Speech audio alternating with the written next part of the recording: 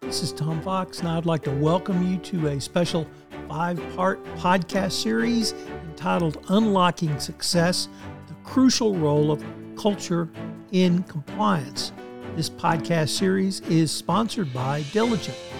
Since at least October of 2021, when Deputy Attorney General Lisa Monaco announced the Department of Justice would begin to evaluate corporate cultures as a part of the enforcement process in an FCPA enforcement action, compliance professionals have struggled with how can they measure, assess, manage, monitor, and improve their culture.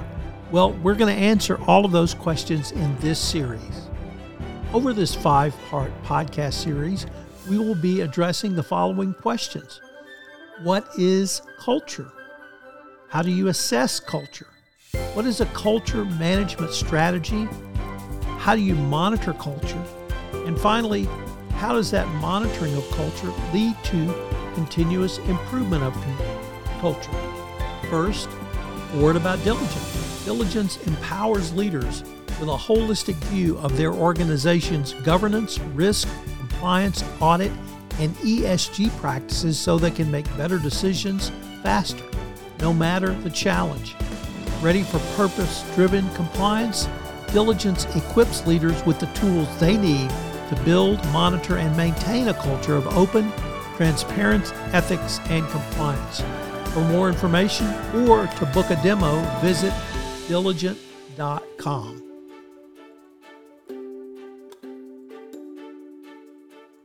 In this part 3, I visit with Jessica Czeczuga on culture management strategy. Hello, everyone. This is Tom Fox, back for another episode, and I'm thrilled today to have with me Jessica. Jessica, first of all, welcome back. Thank you. It's great to be here.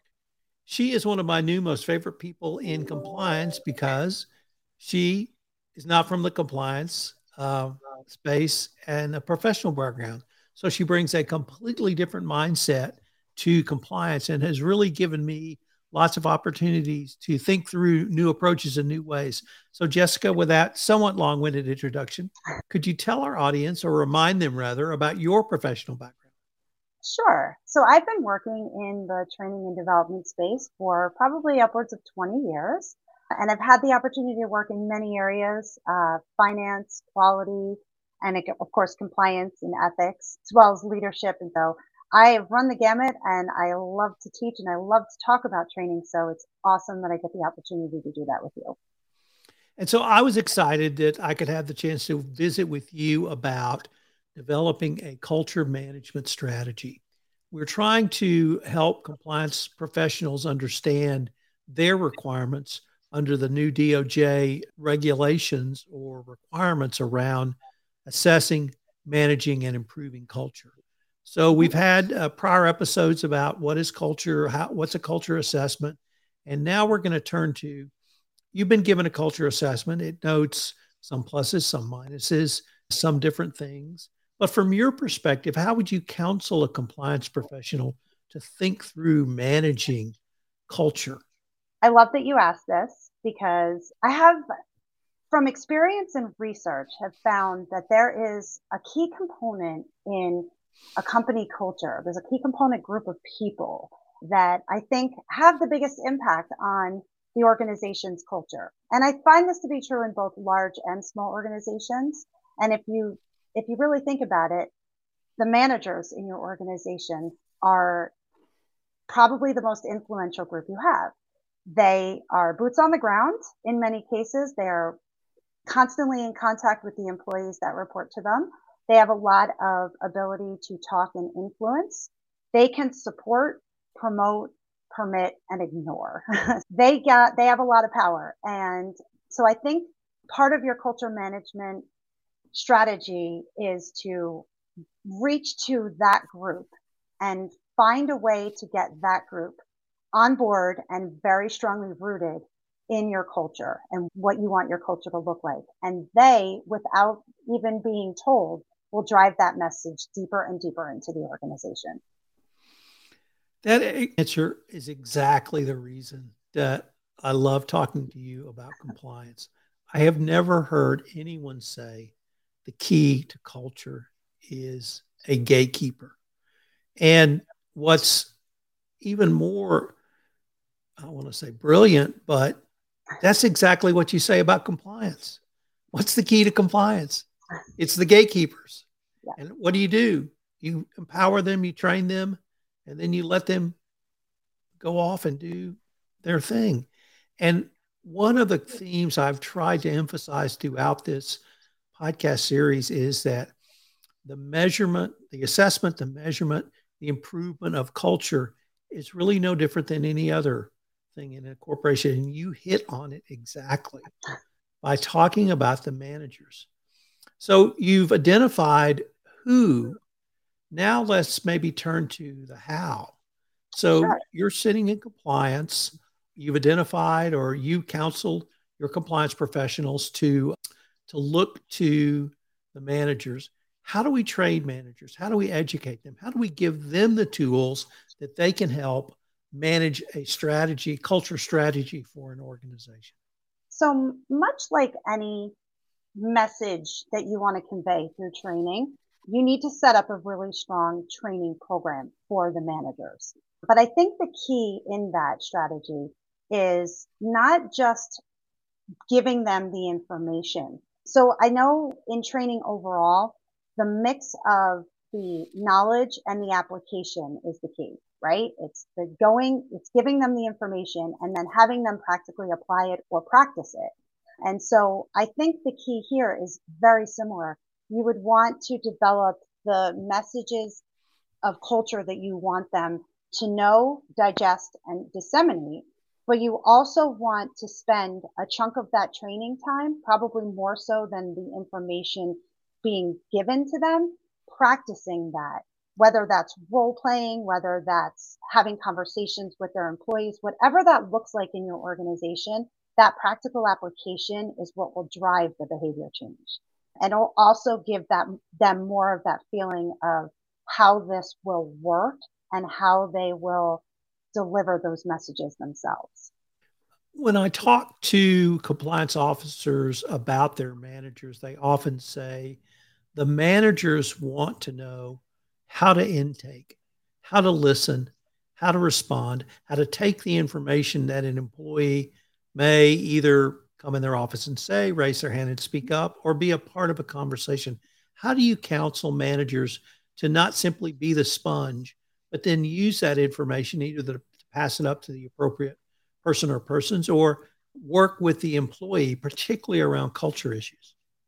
So I think when you think about that scenario, it's having a really clear process for what the manager should do. So if somebody comes to you and has an issue, making sure the managers know exactly what that process looks like. Is it going to their manager? Is it going to the compliance office? Is it going to HR? What's the route that they need to take or what routes that they need to take, and have the managers have a really strong understanding of that. One of the things that I've seen happen in courses that I've taught is when you want them to understand what that looks like or feels like, we've actually brought in people from those offices into our training classrooms or into the training environment and have them speak and then have our manager speak to them. This is a scenario that I'm in. Do I go to you? Who helps me, right? We had a panel where we had compliance and HR and managers, and we had everybody working together to flesh through some of those scenarios and see what the real life application. That's why I was talking about the real life application. It's not just saying call the hotline or tell HR. It's sitting them down, talking to these people. What does this look like? What does this feel like? What kind of counseling am I going to receive back? How do I talk to my employee? HR professionals are wonderful at counseling on how to talk to employees about difficult and challenging situations. So again, I think it's a lot of that practical application, that practical interaction that's really going to help them and drive that messaging. Jessica, you mentioned HR. I'd like to maybe turn the focus to ask you, how can compliance use HR, if not directly as an adjunct, to help improve culture going forward? You mentioned some of the skills that HR has that you've seen HR utilize. Should the chief compliance officer or compliance professional, I guess if it was pre-pandemic, we'd go down the hall and have a cup of coffee. Now it may be schedule a Zoom call. How can the compliance function utilize those professional skills of the HR function? So I know when we talked the last time, I'm really big in my training, any of the training that I've done on partnerships. Every single department in an organization should always be looking for opportunities to partner with like other parts of the organization. HR is based on people, they do people management. And so I would think that if I was a compliance officer in an organization, I would want to speak to someone in the HR function about the types of messages I'm trying to deliver. How do we speak to the different levels of employees? How do we speak to, again, our managers and others? I think that there's a lot of opportunities that HR drives messaging, compliance drives messaging. Why are we not looking at how those messages can be driven together? Because when you look at messaging that's delivered to the organization, I feel like there's so much power when it comes from several departments working together. It sends such there's a tone at the top that when employees start to see these departments working together and their messaging is consistent across those different departments, it shows the employees in the organization that it's important, that it matters to several different groups of people, and that it's not just coming from this one source. I hope that answers what you're asking. Absolutely. I have always maintained, or long maintained rather, that HR has more touch points with employees, or has as many touch points with employees as any other corporate function. So even pre-employment, there'll be usually after submission of a resume, there'll be a pre-employment screening. There may be a pre-employment screening phone call. And then it may move to a formal interview, and then it may move up the chain. But even after hiring, you're going to have, when you're brought on board for onboarding, there will typically be an annual touch point around a review or other type of information around incentives. And I've always said that HR can talk about compliance in each one of those to reinforce that message. Can that same concept be used around culture? I would think so. I know one of the things that we at Diligent in our training component library deal with a lot is we get a lot of requests for people that says, how do we drive a culture of reporting? Reporting meaning product complaints, meaning personnel complaints. And most people think of reporting to HR, right? Sometimes compliance, but a lot of people think HR. So again, I think there's a really big opportunity for HR to work with the compliance team or compliance officer, whoever is in those roles, to drive that same messaging. We want people to know that we want them to report. We want them to do this. We want them to do that. The messaging coming from both angles is always going to be a stronger message than both. And then when you incorporate the training function and you're driving those same messages in your training, it's a win because you're delivering that message over and over again. And Tom, from talking to me last time, repetition is always our best friend.